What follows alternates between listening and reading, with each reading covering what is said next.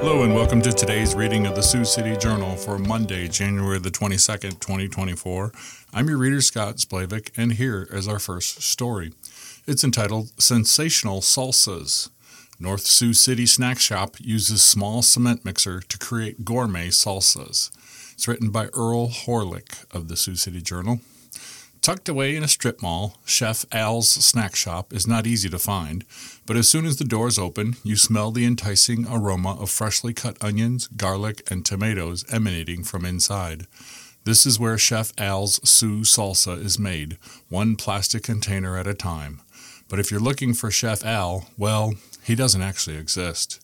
Instead, Chef Al's Snack Shop, 554 River Drive, and Chef Al's Sioux Salsa, available at the store as well as at many Hy-Vee locations, is the brainchild of James Alger. We make handmade salsa in small batches, and we wanted to sell it under a personal name, he explained. Since my last name is Alger, the salsa's brand became Chef Al's. Because it was made locally, we added Sioux to the title in order to make it complete. With that confusion out of the way, how did Alger get into the business? For as long as I can remember, I always wanted to be the boss, he said. Even when I was a little kid who worked in a movie theater, I imagined someday I'll own this place. During his teen years and all the way through college, Alger worked in a variety of restaurant kitchens.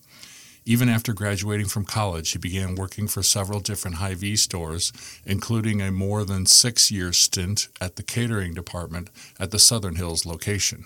It was there that Alger, along with his friend and co-worker, Daniel Namfa, came up with the recipe for the perfect pico de gallo. Whenever Daniel and I set up a taco station, the pico drew raves, Alger said. People would say, "You should really market and sell this stuff. It would fly off the shelves." In 2022, Alger started his own business, creating a menu of specialty salsas that came in mild, medium, and hot. The ever-expanding list of flavors included Carolina Reaper, Mango Habanero, and Jalapeno Pineapple Garlic, among others. Every single Chef Al's Sioux salsa is made in the same exacting way by both Alger and Namfa.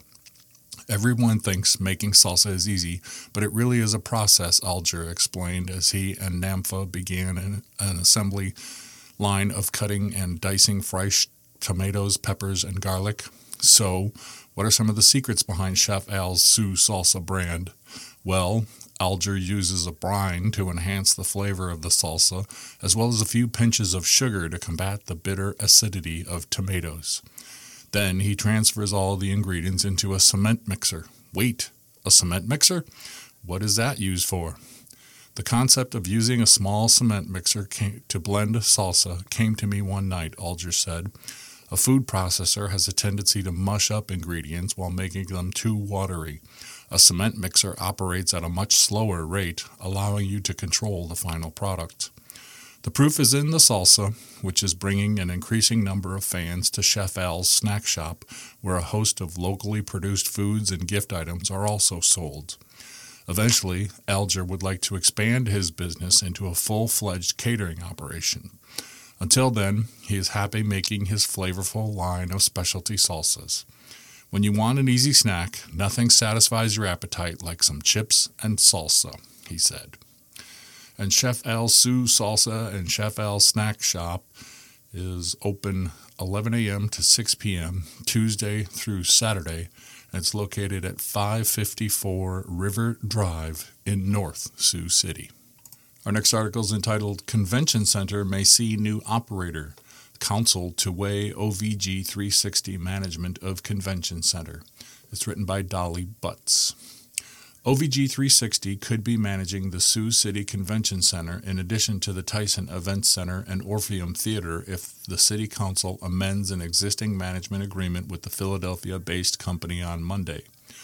Earlier this month, the Council unanimously voted to terminate the city's agreement with Kinseth Hospitality, Incorporated, for the management and operation of the city-owned convention center.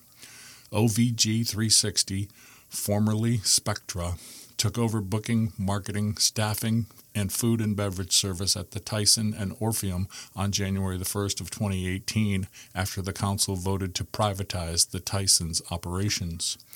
City Manager Bob Padmore previously told the Journal the council requested the contract with Kenseth be terminated based on some issues that have transpired at the convention center. He said the city intends to have a transition without any disruption to the facility. The city entered into the agreement with Kenseth on June the 5th of 2017, according to city documents. Kenseth also manages the adjoining 150-room Courtyard by Marriott Hotel. After the vote to terminate Kenseth's contract, Mayor Bob Scott said the North Liberty, Iowa-based company made some improvements a little too late. I really struggled with why it had to come to this, he said during the council's January 8th meeting. You neglected the place quite a bit, and only under the threat of losing this contract did you get some pretty good people. In August 2022, the council voted to extend a management agreement with OVG 360 for the management and operation of the Tyson and Orpheum for 5 years and potentially another 5 years after that. The 10,000-seat Tyson had been owned and run by the city since it opened in 2003. The Orpheum is independently owned and jointly operated with the city. Scott was the only council member who voted against the extension. At that time, he said he didn't think OVG 360 performed as well as it should. Under the terms of the proposed Second Amendment to the management agreement with OVG 360, the city would pay the company a monthly management fee of $5,000 to manage the convention center and a quantitative incentive for any reduction of operating subsidy below a $400,000 base subsidy. The city would also pay up to $10,000 for a qualitative incentive based upon customer feedback, quality of food, maintenance and cleanliness of the facility, and quality of events booked at the venue, according to city documents. If the council approves the proposed agreement, the documents state that OVG 360 will immediately begin transitioning to allow for a successful changeover in management firms within 90 days. OVG 360 is a full-service venue management company specializing in sports, live entertainment, and hospitality. It has a portfolio of more than 300 arenas, stadiums, convention centers, performing arts centers, cultural institutions, and state fairs around the world. Our final article from the front page of the Journal today, milder weather forecast in Sioux City. Above average temperatures expected after 2 frosty weeks. It's written by Mason Doctor. After 2 weeks of blizzards and well below normal temperatures, this week promises slightly above average temperatures in Sioux City. Monday's high temperature in Sioux City is forecast at 32 degrees, followed by 33 degrees on Tuesday and 35 degrees on Wednesday, according to the National Weather Service in Sioux Falls. The average daytime high temperature this time of year is about 30 degrees. The observed high temperature a week ago, Monday, was 3 degrees below zero.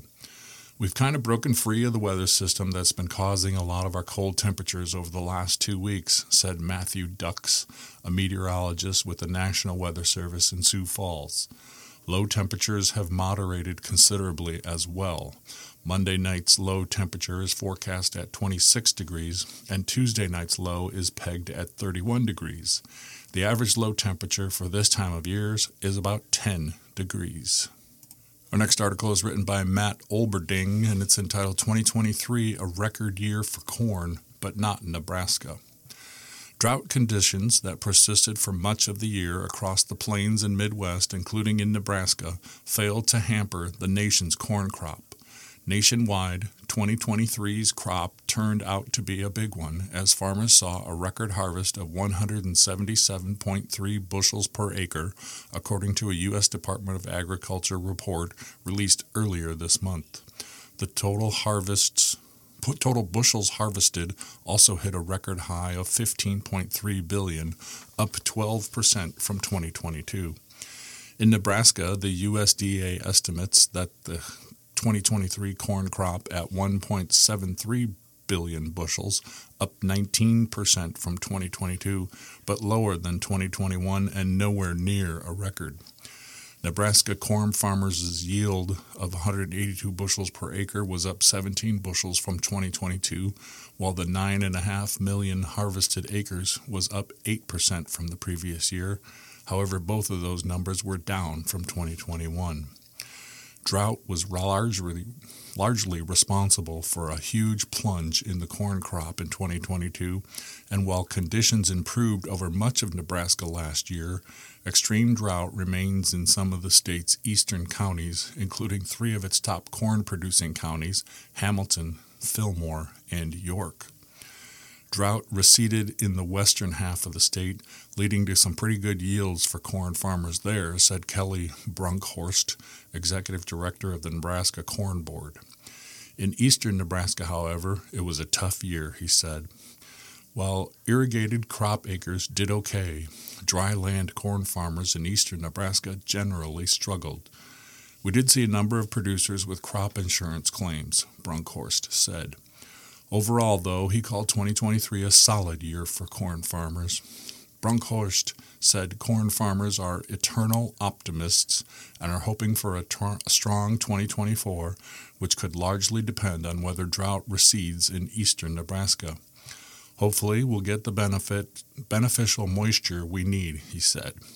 Thanks to lower commodity prices, farm income is forecast to drop nationally in 2023.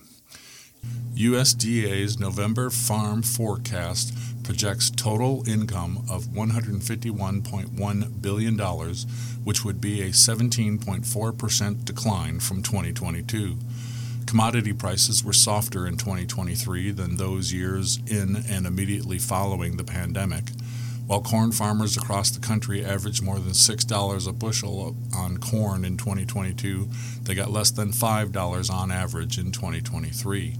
Nebraska, on the other hand, is likely to see a higher farm income in 2023, although that prediction comes with a caveat. Estimates released last fall by the Center for Agricultural Profitability at the University of Nebraska and the Rural and Farm Finance Policy Analysis Center at the University of Missouri put 2023 net farm income in the state at $7.8 billion, which would be 18% higher than 2022. That increase was largely driven by higher livestock prices. But while farm income is projected to be higher for the full year, the Federal Reserve Bank of Kansas City recently noted that lower commodity prices, combined with elevated production costs and other factors, has likely reduced farm income in 2023. A majority of bankers in Kansas and Nebraska noted that farm income had declined in the third quarter compared with a year ago. In an article from the Nation and World page, DeSantis ends campaign. Governor endorses Trump, calls Haley warmed over corporatism. This is written by Stephen Peoples of the Associated Press, and the dateline is Manchester, New Hampshire.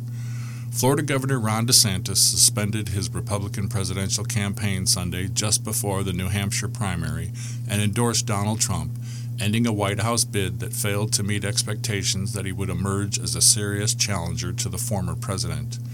It's clear to me that a majority of Republican primary voters want to give Donald Trump another chance, he said in a video posted on X, formerly known as Twitter. New Hampshire's first-in-the-nation primary is Tuesday. DeSantis derided former UN Ambassador Nikki Haley, long his closest rival for second place in the primary race, saying Republicans can't go back to the old Republican Guard of yesteryear, a repackaged form of warmed-over corporatism that Nikki Haley represents. The ambitious big state governor entered the 2024 presidential contest with major advantages in his quest to take on Trump, and early primary polls suggested DeSantis was in a strong position to do just that. He and his allies amassed a political fortune well in excess of $100 million. Such advantages did not survive the reality of presidential politics in 2024. From a high-profile announcement that was plagued by technical glitches to constant upheavals to his staff and campaign strategy, DeSantis struggled to find his footing in the primary. He lost the Iowa caucuses, which he had vowed to win by 30 percentage points to Trump. And now, DeSantis' political future is in question after suspending his presidential bid after just one voting contest. The 45-year-old is term limited as Florida governor. DeSantis was widely expected to be a serious Trump challenger. Acknowledging the threat, Trump went after the Florida governor viciously in the months leading up to DeSantis' May announcement. Yet many of DeSantis' problems may have been his own doing. Fueled by his dominant Florida re-election in 2022, DeSantis sidestepped tradition by announcing his presidential campaign on X in a conversation on the social media site with CEO Elon Musk. The site failed repeatedly during the conversation, making it all but impossible to hear his opening remarks as a presidential candidate. In the subsequent weeks and months, DeSantis struggled to connect with voters on a personal level under the unforgiving bright lights of the presidential stage. He irked some New Hampshire Republican officials in his campaign's inaugural visit to New Hampshire by declining to take questions from voters, as is tradition in the state. And later, uncomfortable interactions with voters in other states were caught on camera as well. More serious financial challenges emerged over the summer. By the end of July, DeSantis had laid off nearly 40 employees in a move designed to cut roughly one-third of his campaign payroll. Now we come to an article on the war in Ukraine, and it's entitled 27 Killed at Market, Gas Port Hit. Attack near Donetsk also wounded 25, Russian officials report. This comes from the Associated Press, and the dateline is Kyiv, Ukraine. Moscow-installed officials said Ukrainian shelling killed at least 27 people and wounded 25 on Sunday at a market on the outskirts of Donetsk, a Russian-occupied city in the eastern part of the country. Among the injured in the suburb of Tekstilchik, where two children, said Denis Pushlin, the local leader. Ukrainian officials in Kyiv did not comment on the incident, and the claims could not be independently verified by the Associated Press. Both sides have increasingly relied on longer-range attacks this winter amid largely unchanged positions on the 930-mile front line in the nearly two-year-old war. The artillery shells that hit the area were fired from the area of Kukharkov and Krasnoyarivka to the west, Pushlin said, adding that emergency services responded to the scene. UN Secretary-General Antonio Guterres strongly condemns all attacks against civilians and civilian infrastructure, including today's shelling of the city of Donetsk in Ukraine, according to a UN spokesperson, adding that all such attacks are prohibited under international humanitarian law. Donetsk is one of 4 regions in Ukraine that Russia annexed illegally in 2022, months after Moscow launched its full-scale invasion. Russia's foreign ministry also blamed Ukraine and described the strike as a terrorist attack. Also on Sunday, a fire broke out at a chemical transport terminal at Russia's Ust-Luga port following 2 explosions, regional officials said.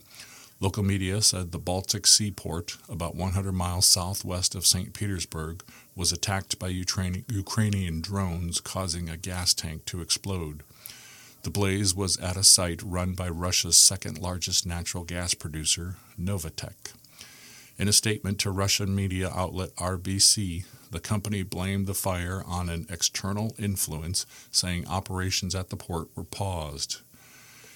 Yuri Zapolatsky, the head of the Kingisepp district on the Gulf of Finland, where the port is located, said there were no casualties, but the area was on high alert.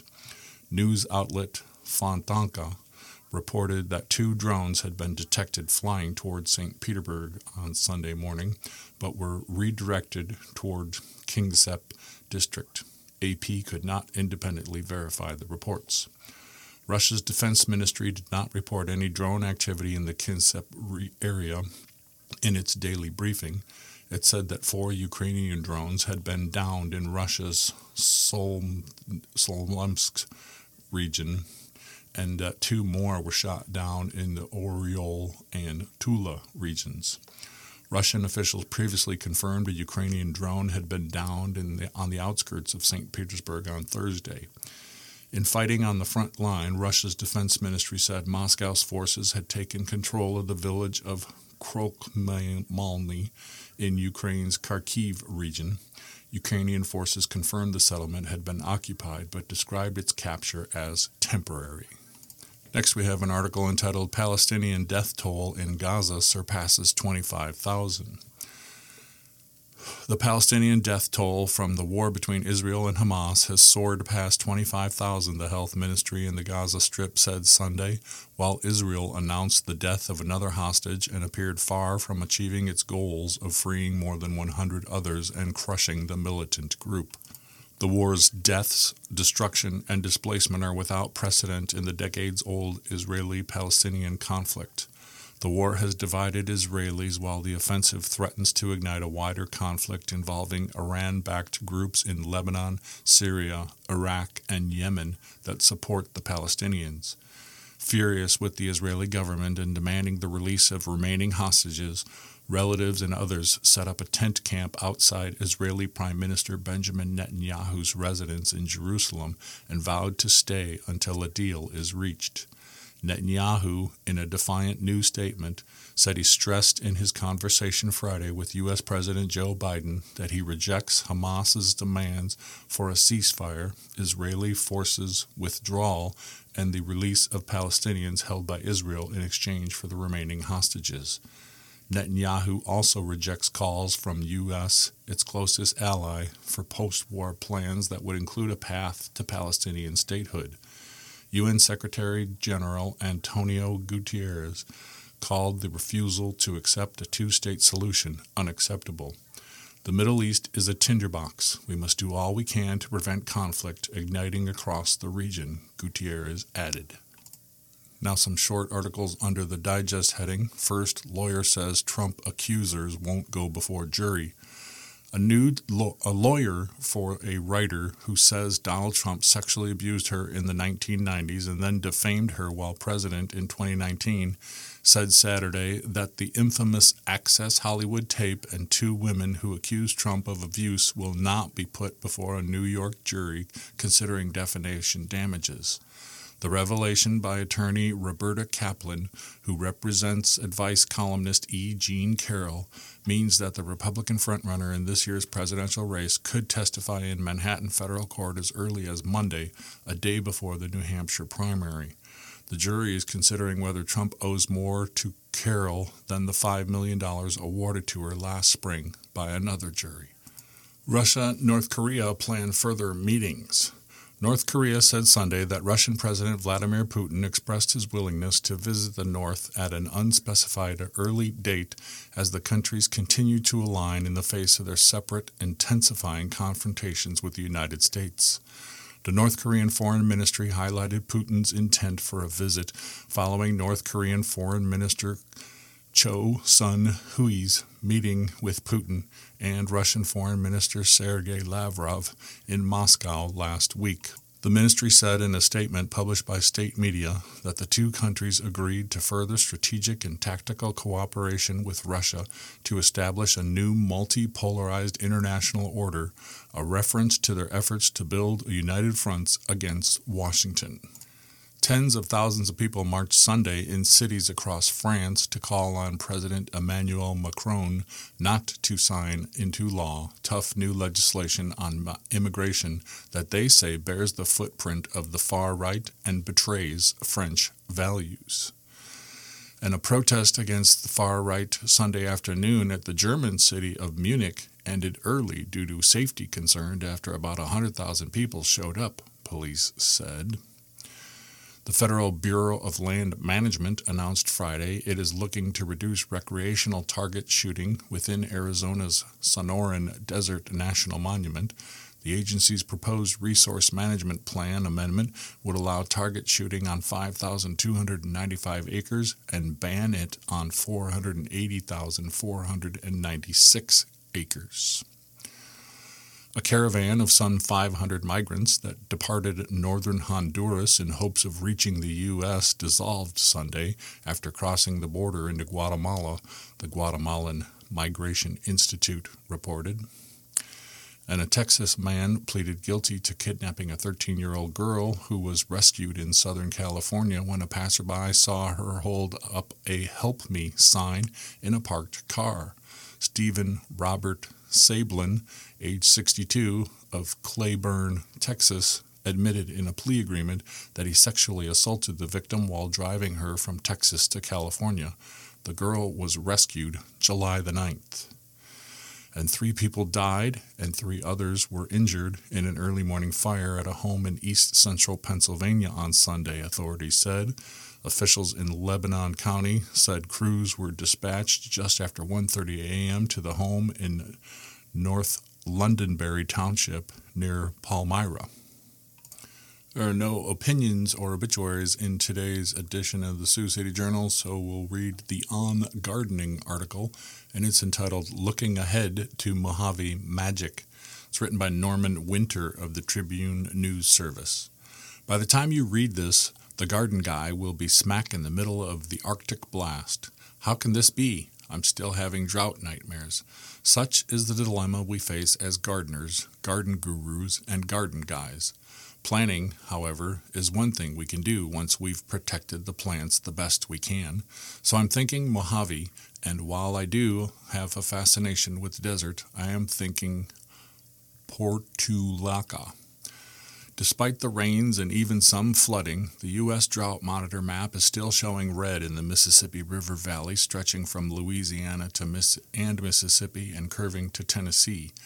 It only makes sense to consider flowers that don't need babysitting every day during a long, hot summer, and this is certainly a strong suit of the Portulaca umbriacola.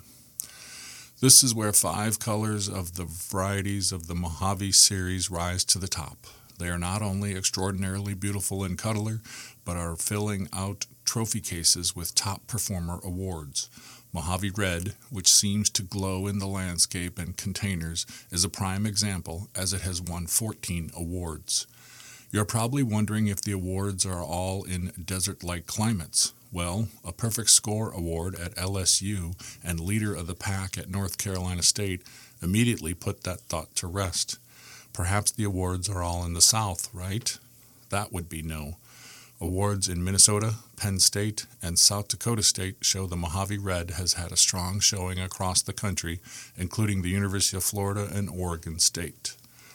The Mojave Portulacas all have what I consider to be an iridescent glow with their rich colors. Mojave fuchsia, yellow, and tangerine will all light up your garden with a riotous show of colors. They reach about 8 inches tall and have a 16-inch spread. This habit is perfect for the front of the border or tumbling over the rim of a container. The name Mojave might make you think, plant it in a desert-like condition and go off on a 30-day vacation. Instead, think about how they are drought-tolerant and can take the heat and humidity. They aren't hungry for fertilizer and won't need deadheading, but with average moisture, they will be real troopers in the landscape. Mojave Yellow also took home some award-winning hardware. When you consider Perfect Score Awards at the universities of Georgia, Minnesota, Tennessee, and Iowa State, and Best of the Species at Penn State, you know you are getting the absolute best. It is time to let your artistic nature come alive in your combinations. While the combinations are what gets the garden guy's heart pumping, you also know I am passionate about seeing flowers with pollinator activity. They will certainly bring in butterflies, but I was equally thrilled to see a metallic green bee on Mojave tangerine blossoms. So be prepared and have your camera ready for some prize-worthy clicks. So, as you are planning your combinations, whether containers, window boxes, or landscape borders, know there is one other location that begs for the Mojave Portulaca. That area would be a rock garden, or spots within a rock wall, or crevices within a flagstone path. Here is hoping the Arctic blast will soon just be a memory, and we will all soon be trying new plants like the Mojave Portulaca. You're listening to the Sioux City Journal on IRIS, the Iowa Radio Reading Information Service for the Blind. All material heard on IRIS is intended solely for the use of the blind and print disabled. I'm your reader, Scott Splavik.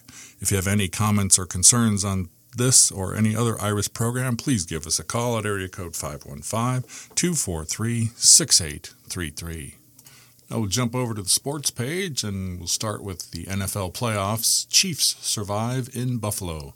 Kelsey scores twice. Bills' game-tying field goal goes wide right. It's written by John Wawrow of the Associated Press, and the dateline is Orchard Park, New York. Travis Kelce caught 2 touchdown passes from Patrick Mahomes, and the Kansas City Chiefs advanced to their 6th straight AFC Championship game with a 27-24 win over the Buffalo Bills on Sunday night.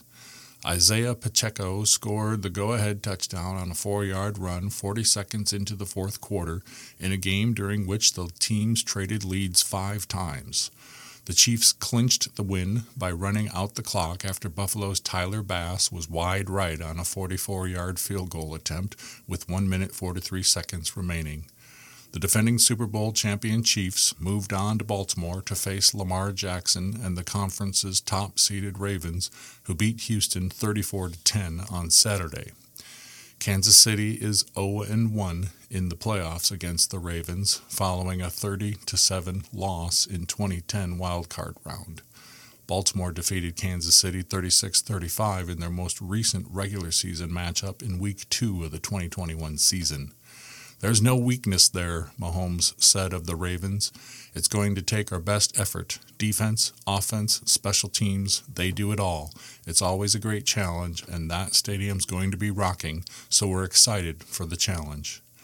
Buffalo and Kansas City traded unlikely turnovers, with the Bills failing to convert on a fake punt when Damar Hamlin was stopped for 2 yards on the 4th and 5 at Buffalo's 32. The Chiefs then gave the ball right back 2 plays later when Mecole Hardman lost a fumble into the end zone for a touchback. The game wasn't decided until the Bills' final drive stalled at the Chief 26 when Allen threw a pair of incompletions leading to Bass's miss. It came a week after he had a field goal attempt blocked and also missed from 27 yards in a 31-17 win over Pittsburgh. "I wish you wouldn't have been put in that situation," Allen said. "You win as a team, you lose as a team. One play doesn't define a game."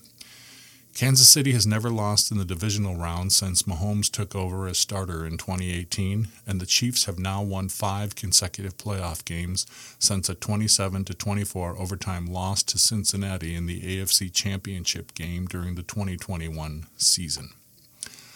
Lions 31, Buccaneers 23. Jared Goff threw 2 touchdown passes, and host Detroit beat Tampa Bay, lifting the long-suffering franchise into the NFC Championship game for the first time in 32 years and just the second time in franchise history. The Lions won 2 playoff games in a season for the first time since 1957, the last year they won the NFL title. They will play at San Francisco, the NFC's top seed, next Sunday for a spot in the Super Bowl, a game they have never played in. Jahmyr Gibbs ran through a huge hole for a tie-breaking 31-yard touchdown early in the fourth quarter, and Goff made it a 2 TD lead when he connected with Amon-Ra St. Brown for a 9-yard score with 6 minutes and 22 seconds left. Baker Mayfield threw 3 touchdown passes for Tampa Bay, including a 16-yard toss to Mike Evans that got the Bucs within 1 score with 4 minutes 37 seconds left. Detroit couldn't run out the clock on offense, giving Tampa Bay one last chance, but Mayfield's pass over the middle was intercepted by linebacker Derek Barnes and the QB's second pick of the day. The Lions kneeled to run out the clock as their fans stood, screamed, and twirled white towels. Goff finished 30 of 43 for 287 yards and directed an efficient second-half offense for the Lions, who had long touchdown drives on 3 consecutive possessions. St. Brown had 8 catches for 77 yards, and his TD catch capped a masterful 10-play, 89-yard drive. In women's college basketball, Stanford's Vanderveer makes history. Tara Vanderveer became the all-time winningest coach in college basketball history Sunday, passing former Duke and Army coach Mike Krzyzewski with her 1,203rd career victory when number 8 Stanford beat Oregon State 65-56. At 70 years old and a head coach since the age of 24, Vanderveer celebrated on her team's home floor at Maples Pavilion with a couple dozen former players on hand to cheer the Hall of Fame coach on for yet another milestone in a decorated 45-year career filled with memorable accomplishments. This is a tremendous accomplishment for Tara Vanderveer, who is already one of the most accomplished coaches in the history of basketball, Krzyzewski said in a statement.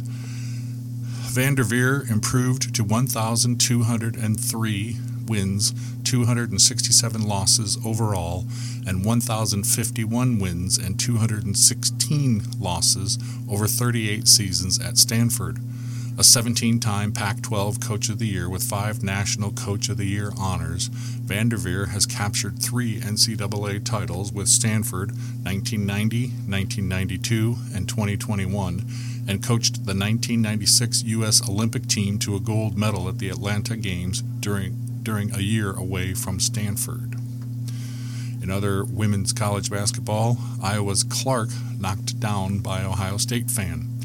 Caitlin Clark said she was okay after she was accidentally knocked down by a fan running onto the court after number 2 Iowa was upset by number 18 Ohio State on Sunday in Columbus, Ohio. The Hawkeyes star was running off the court with her head down when a female fan, trying to film the on-court celebration, banged into Clark. She fell to the floor under one of the baskets as personnel and teammates rushed to her aid. In men's college basketball, top 25, Tulane 81, number 10 Memphis 79. Sion James scored a season-high 22 points, and Tulane handed the Tigers their second straight loss. The Green Wave outscored Memphis 22-13 in the final 9 minutes. James hit a pivotal corner three-pointer that put Tulane up 77-75 with 2 minutes and 22 seconds left. Number 14, Illinois 86, Rutgers 64. Justin Harmon scored 18 points, and Terrence Shannon Jr. added 16 in his return to lead Illinois over visiting Rutgers.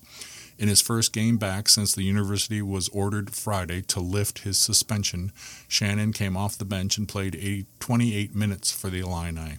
He had 4 assists and made 8 of 10 shots from the free throw line.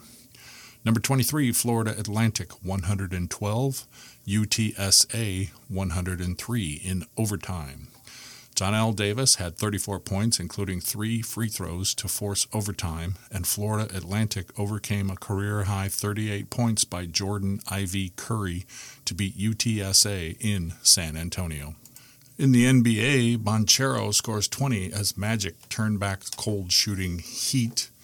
With its season-opening starting lineup back together for the first time in 2.5 months, the Orlando Magic took their defense to another level Sunday night in a 105-87 victory over the Miami Heat. Paulo Banchero led 5 Orlando starters in double figures with 20 points, and the Magic held the Heat to a season-low point total.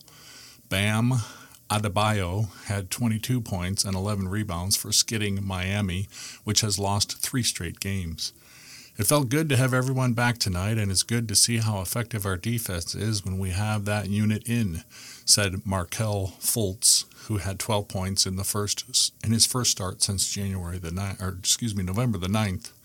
Jimmy Butler, who did not play in either of the Heat's victories over the Magic earlier this season, had 15 points. Tyler Herro added 12 points for Miami, which shot 37.5% and had 14 turnovers. I feel like we just get stagnant. The biggest thing for us right now is we are in a rough patch and we have to dig ourselves out of it, Adebayo said. Clippers 125, Nets 114. Kawhi Leonard scored 14 of his 21 points over the final 5 minutes, and Los Angeles overcame an 18-point deficit in the fourth quarter to beat visiting Brooklyn. The Clippers took their first lead on Leonard's basket with 2 minutes 50 seconds remaining.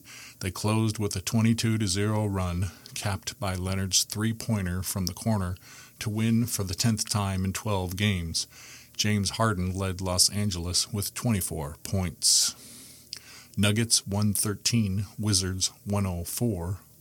Nikola Jokic scored 42 points to go along with 12 rebounds and 8 assists, and Denver beat host Washington. Jokic was 15 of 20 from the field and made 12 of 14 free throws. Tyus Jones had 15 points and 13 assists for the Wizards, who have lost 4 straight.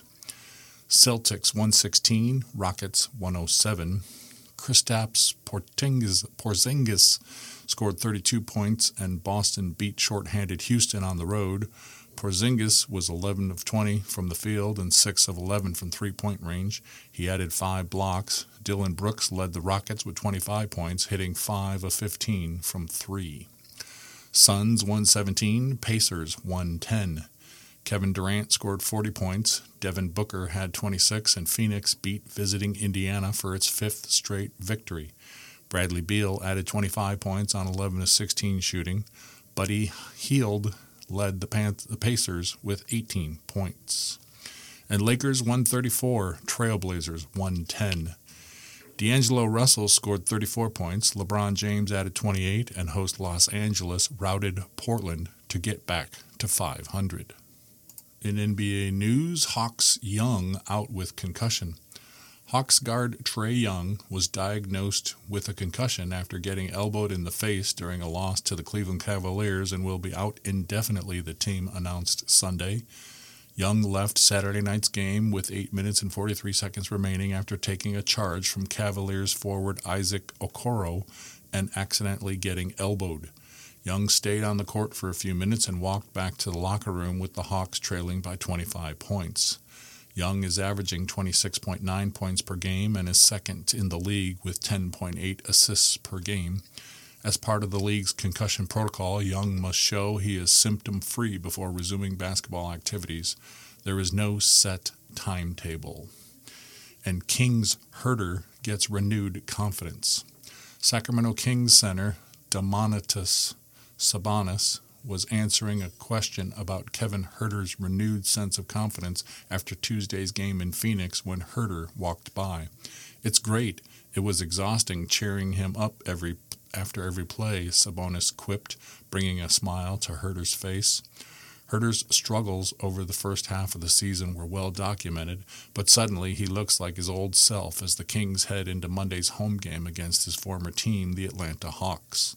The 25-year-old guard has averaged 22.3 points, 5 rebounds, and 3 assists over his last 3 games, while shooting 62.5% from the field and 55% from beyond the arc. In the National Hockey League, Wings snap Bolts' 5-game win streak. Daniel Sprong scored the go-ahead goal in the second period, and the Detroit Red Wings defeated Tampa Bay 2-1 on Sunday night, snapping the Lightning's 5-game winning streak. Lucas Raymond also scored for Detroit, which is 7-1-1 over the last 9 games. Alex Lyon made 29 saves, including 19 in the third period. The Red Wings were playing the first of 5 consecutive home games before the All-Star break. "It's a very dangerous team. I think we played really well tonight, maybe one of the more complete games we played all season," Lyons said. "Really difficult to come off a road trip emotionally and physically. The way that we responded tonight was awesome." Victor Hedman scored for the Lightning, and Nikita Kucherov added an assist for his 76th point. He's 1 point behind Colorado's Nathan MacKinnon for the league lead. Andrei Vasilevsky made 33 saves. The Lightning didn't have any power plays until the third period. The Red Wings managed to kill off all 3 of them. Islanders 3, Stars 2 in overtime. Bo Horvat scored 41 seconds into overtime. Ilya Sorokin finished with 41 saves, and New York beat visiting Dallas to win new coach Patrick Roy's debut.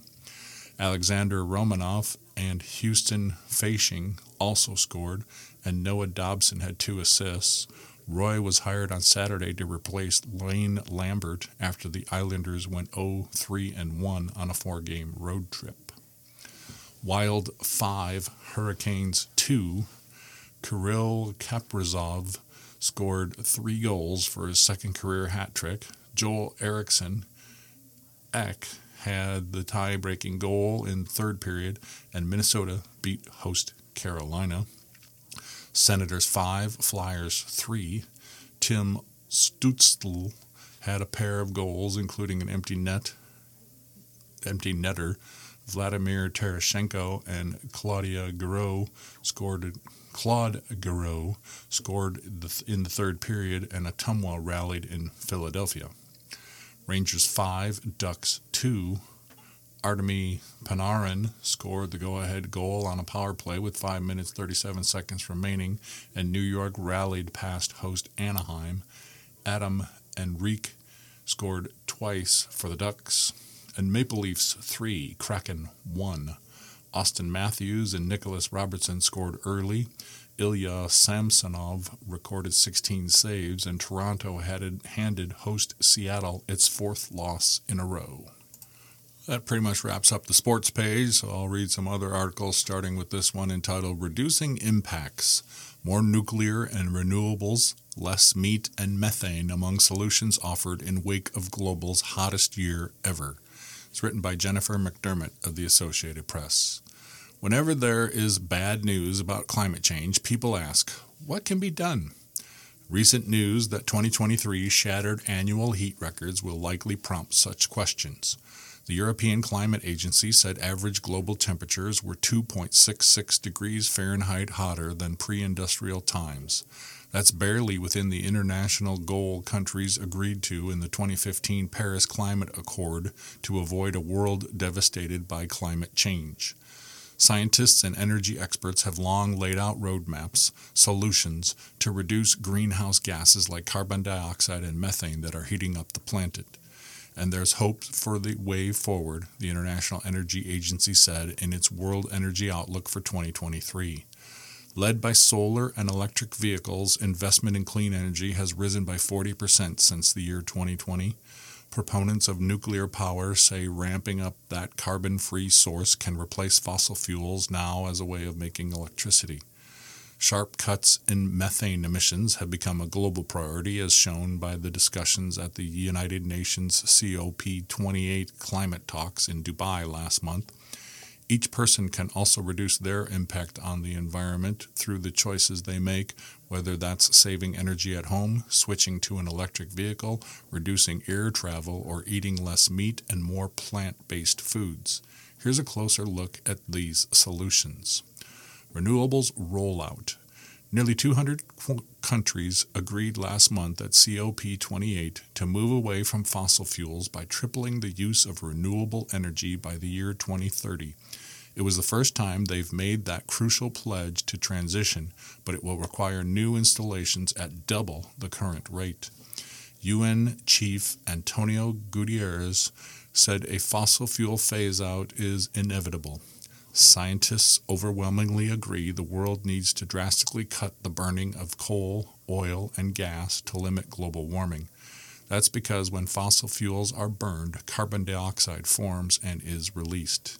As an example, a 200-megawatt onshore wind project consisting of roughly 50 turbines on average avoids the emissions equivalent of taking 100,000 cars off the road or planting 20 million trees, according to the American Clean Power Association.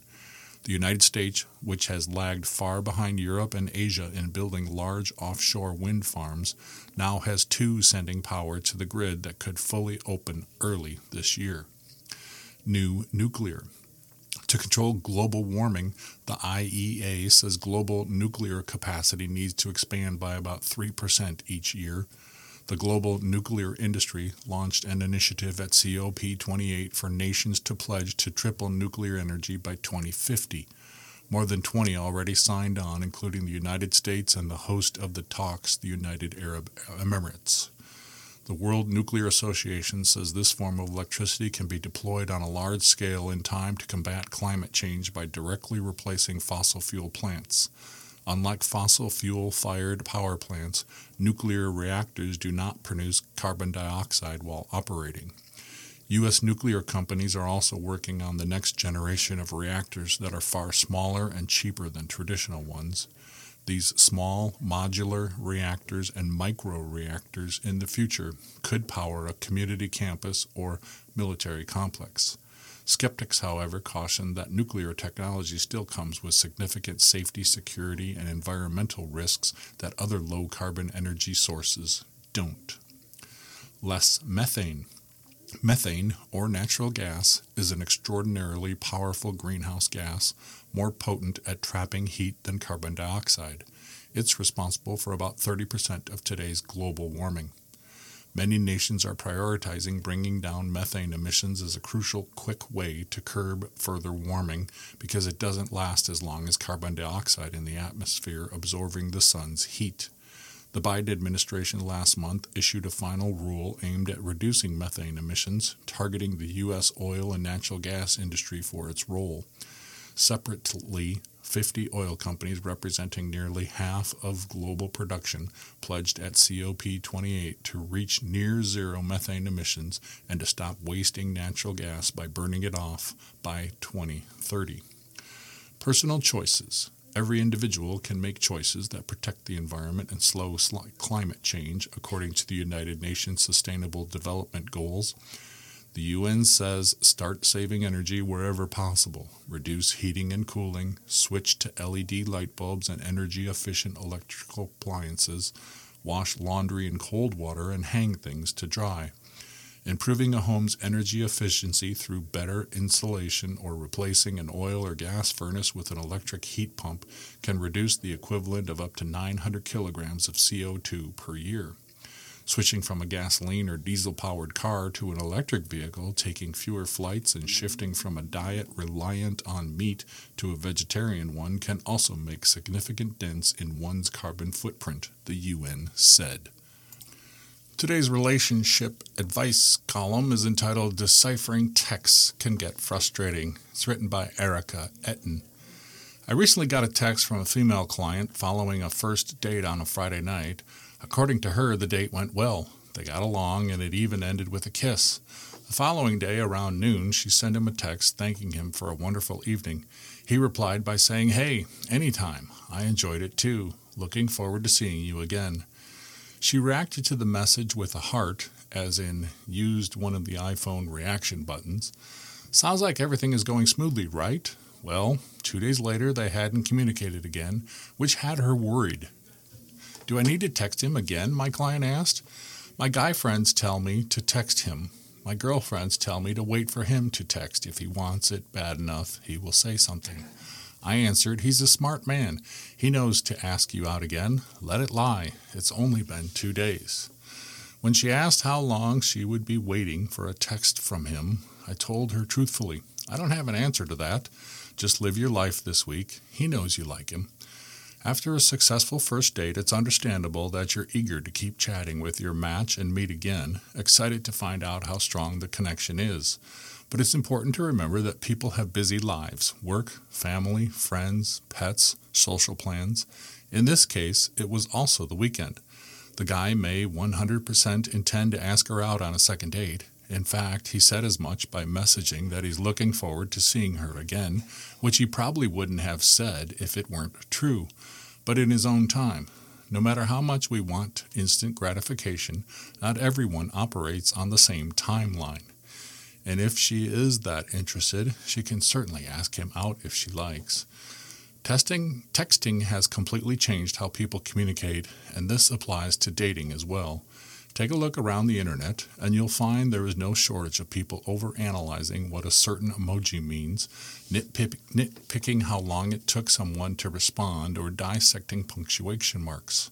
Seriously, I've found that people have different texting styles, so none of these things may actually be indicative of whether there's a connection. Tone and personality can often also get lost in translation over text, so always try to reread your messages and see if anything can be misinterpreted. Likewise, if someone sends you a note that seems off, maybe ask them to clarify what they mean. It can't hurt to clear things up by saying, "I can't tell what you mean." Whether you're communicating over text, by phone call, or face-to-face, it often comes down to this. If someone says they're looking forward to seeing you again, or alternatively that they think you should go your separate ways, you have to believe them. Sure, things come up. Sometimes people lie in a misguided effort to protect your feelings, but in the long run, there's no point in driving yourself nuts over someone if they don't reciprocate the same effort that you're investing. And now we come to Ask Amy. Grandson's clothing can't travel between homes. Dear Amy, I have an 18-year-old grandson, a senior in high school, who divides his time living with each of his parents half-time. He and I were out shopping at Christmas time, and it seemed that he was in need of clothes. He was very happy to find some clothes that fit and looked good on him, which he appreciated. His father established that the clothes that came from one parent needed to stay with that parent. This applied to his new clothes, too. He was not allowed to take these clothes to his father's house unless they were intended to stay at his father's house, and was not allowed to enjoy them at his mother's house. I wanted him to feel good about himself and agreed to purchase extra clothes so he could have new clothes at both houses. I guess I am writing because I think that this arrangement is very detrimental to any child/teenager caught between two households. Next year he will be going away to college. Legally, I think, he can decide at a certain age as to where he would like to live. I don't think he is strong enough to choose one parent over the other. I am just sorry he is in this situation. Going forward, I am wondering how he will keep track of which clothes came from which house. Do you have any thoughts? Signed, Concerned Grandparent. Dear Concerned, keeping track of clothing is a common problem with divorced parents who share custody. Some parents have the frustrating experience of their kids' clothes and shoes disappearing into a black hole while at the other parent's home. Savvy parents label clothing and help their children to organize and account for their clothing when moving to the other home. This sounds exhausting and frustrating for everyone, but especially for the child, who ultimately carries his physical and emotional burden back and forth from house to house. You were kind and thoughtful to get 2 sets of clothes for him. Insisting on this strict clothing split with an older teen seems needlessly controlling and almost impossible to strictly maintain. At 18, your grandson is legally an adult, and I assume he could graduate from this arrangement if he chose to. His parents' legal custody agreement must be followed. Regardless, it might be best for him to stick it out until he graduates from high school. I hope he chooses to go away for college, where he will learn a new set of life skills without the need to organize his life in this way and shuttle between 2 sets of parents. That brings us to the end of today's reading of the Sioux City Journal for Monday, January the 22nd, 2024. I'm your reader, Scott Splavik. Thanks for sharing your time with IRIS, the Iowa Radio Reading Information Service for the blog.